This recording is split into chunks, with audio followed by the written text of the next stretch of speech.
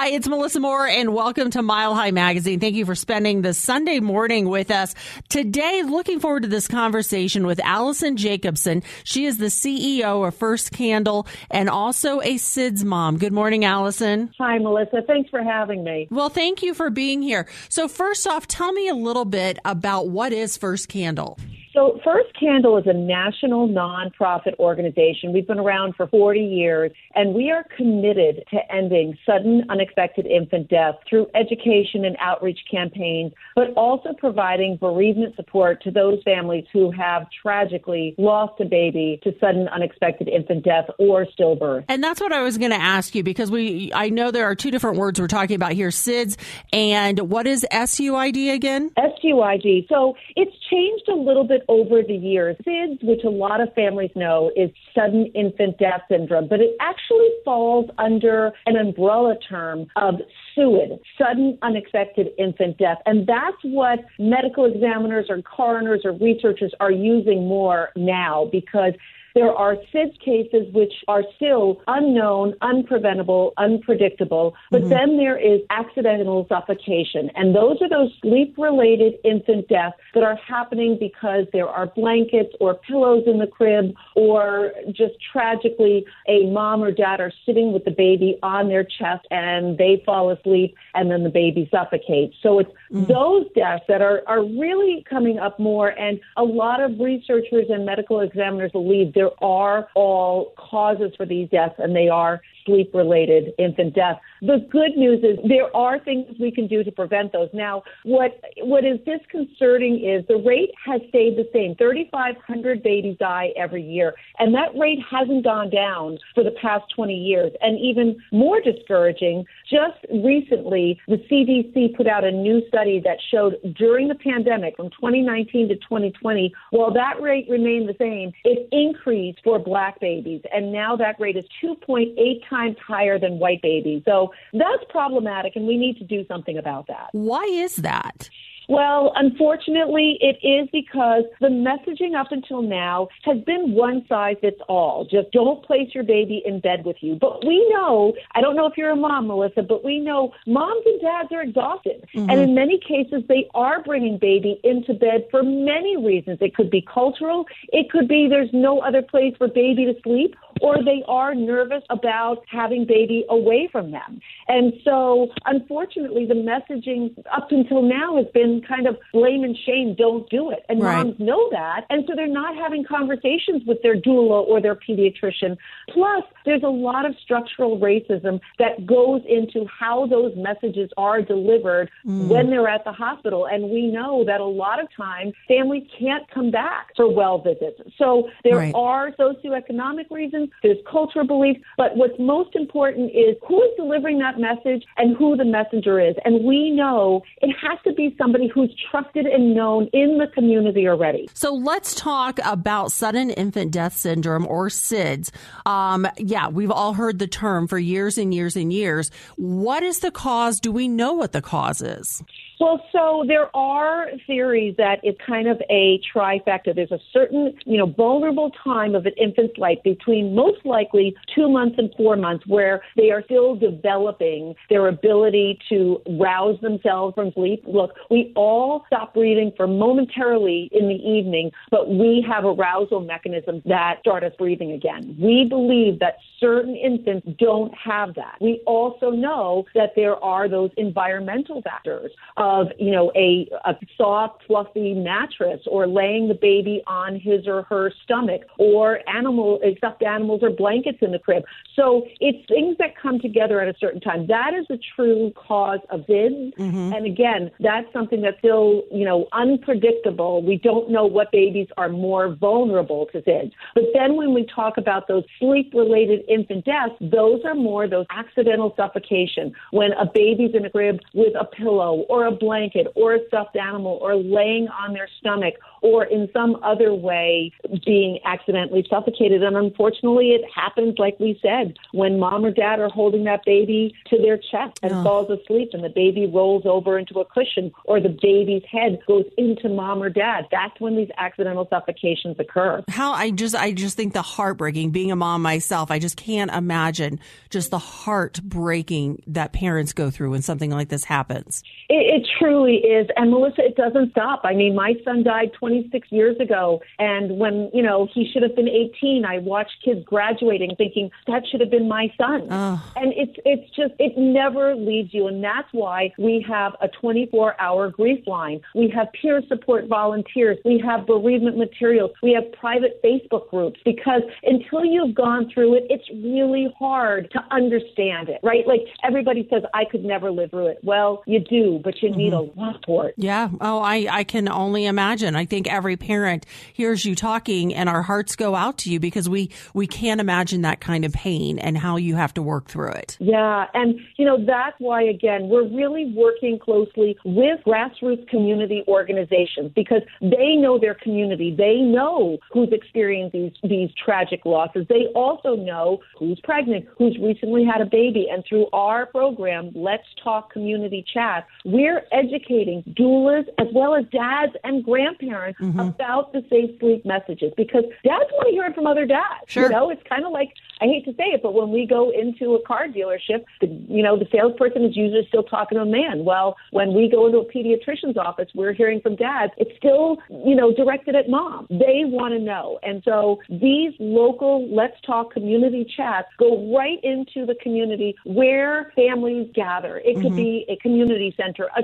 church, a after-school program, and delivering these messages. Parents can come free of charge every month and have long, extended conversations with a doula about the challenges they're having at getting their baby to sleep and how to support them. Maybe the baby is in bed for whatever reason. How can we make it safer? How can we mitigate those risks? And that's what families need to hear. It's not a one-size-fits-all message. Well, let's talk about some of those safer sleep messages that we need to get out there. I mean, I know when my daughter was little, we had bumpers in the bed. And I've heard you don't do that anymore. No, we don't want anything fluffy in the baby surrounding. All you want to have is a very firm, flat mattress. And, again, it's tempting when your baby falls asleep in that car seat carrier to bring them in and allow them to still sleep in there. But we don't want that, because the baby's head can nod down and their neck, it can kind of restrict their breathing. So the minute you come home, you want that baby in a flat, firm mattress on their back with nothing in the area. No blankets. You can put on a layer of extra clothing, but no blankets, no pillows, no stuffed animals. And when you are breastfeeding, if you bring your baby into bed, that's okay. But then move them back into their own safe place right next to you in a portable crib or a crib, whatever you can fit into your area. And those are really the most important things. And when you can breastfeed, breastfeeding is best. Because it does provide, first of all, it helps with postpartum depression, but it does help with FIDS risk. We're not sure why, but that sucking from mom's breast does make a difference, and it does reduce the risk of FIDS by 50%. Oh, that is it. I had no idea. Yeah. Again, we're not sure why, but that has been studied. It's pretty amazing. Yeah, that really is. But I know for some moms, I mean, I was one of them. I tried to breastfeed. She could not latch on. I mean, I tried for 6 weeks, and as my mom said, I finally had to wave the white flag because it just wasn't working. Right. And it doesn't work. So if you can, even just the first day, any little bit helps. But there are these moms that can't. And that's why we talk about no blame, no shame, right? Every mom wants to do what's right. It's our job to make sure that they have the support and that there is no judgment around it, that we meet families where they're at. Yep. And that is just so huge. I mean, because, that's why I'm sharing my story about breastfeeding, because I know there are some moms out there that are like, I tried, it just didn't work. Yeah. And then that's the other thing, right? For whatever reason, I work in a lot of areas areas where families don't have room for a crib or something, and they're sleeping on the sofa with their baby, or they're sleeping in the bed. And what we want to do is open up those lines of communication so they don't feel judged, and we can say, okay, if that baby is going to be in bed, make sure the mattress is firm. Try not to have anybody else in that bed with you. Keep heavy blankets off of them. Make sure that, they're not up against the pillow. And so those are the things that you can do. While it's not the safest, it is safer. And that's what, for families, sometimes that's what it takes. And would it be safer? I mean, and I'm just throwing this out there. If you didn't have an option to have the baby sleep on the floor? Well, you know what? That's what we talk about, Melissa. At First Candle, we're not just evidence-based, we're reality-based. And you could have a, really expensive crib, but if you've got blankets and pillows in there, it's not safe. So it's more what's in the environment rather than the environment itself. You're absolutely right. Okay. That's what I thought I was hearing you. And some of the other work that you do at First Candle, tell me about it, because I know you mentioned earlier having a safe place for people to go and bereavement section of the website. Yes, we do. And, it's really hard because somebody who's expecting a baby doesn't want to see bereavement material, and somebody who's lost a baby doesn't want to see all the, safe sleep guidelines for a new baby. And so we do have that bereavement support on our website. Our grief line is 1-800-221-7437. Like I said, we have Facebook support groups if you have lost a baby, and you can go on there. But also on our Instagram page, we give a lot of information about how to make your space safer for your baby to sleep and the safest way for your baby to sleep. So we have Instagram, we have Facebook, and then we also do have bereavement. And one of our board of directors, he's a dad who lost his baby. There's not a lot out there for dads. He just started a podcast, Guys and Grief. And it's specifically 3 dads who lost their baby through sudden unexpected infant death or stillbirth. And so it's been a great resource for dads as well. Yeah, I bet it has. And tell me about some of the community work. You mentioned it about going to the places where people gather and talking to them there.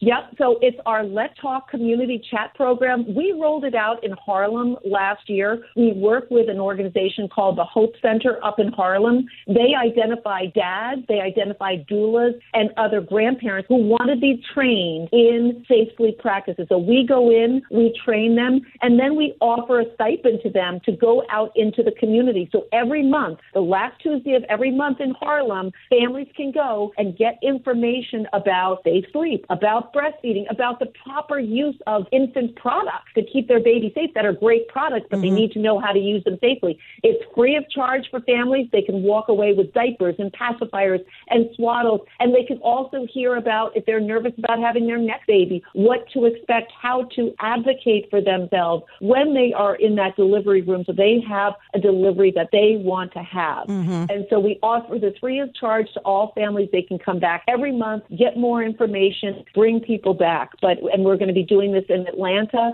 and Philadelphia coming up this year as well. So we're really excited about this. Yeah, that is fantastic work.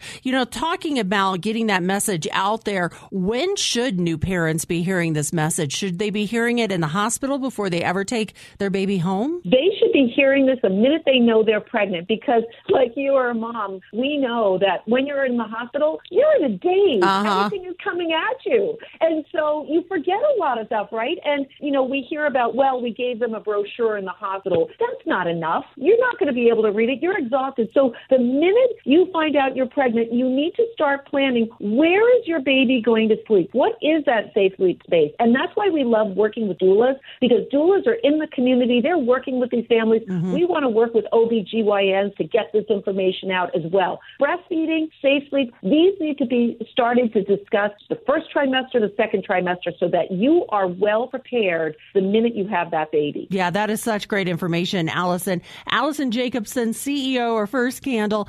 Tell for folks who want to get involved or maybe want to donate, where do they need to go? Oh, I would love that. It's firstcandle.org, FIRSTCANDLE.org, or you can find us on Instagram at First Candle and Facebook at First Candle. All right, Allison, thank you so much for your time this morning. I sure appreciate it. Thank you. Have a great day. Thank you. You too. Take care. Bye-bye. Bye-bye. I'm Melissa some more. It is Mile High Magazine. Thank you for spending your time with us on this Sunday morning. We sure appreciate you being here. And you can always find more information about this organization by going to the radio station's website. And you can also look for any of the other stories we've done and the interviews we've done. You'll find the podcast there as well. Go out, have a great Sunday. Be blessed, be kind to everyone, and I'll see you back here next Sunday.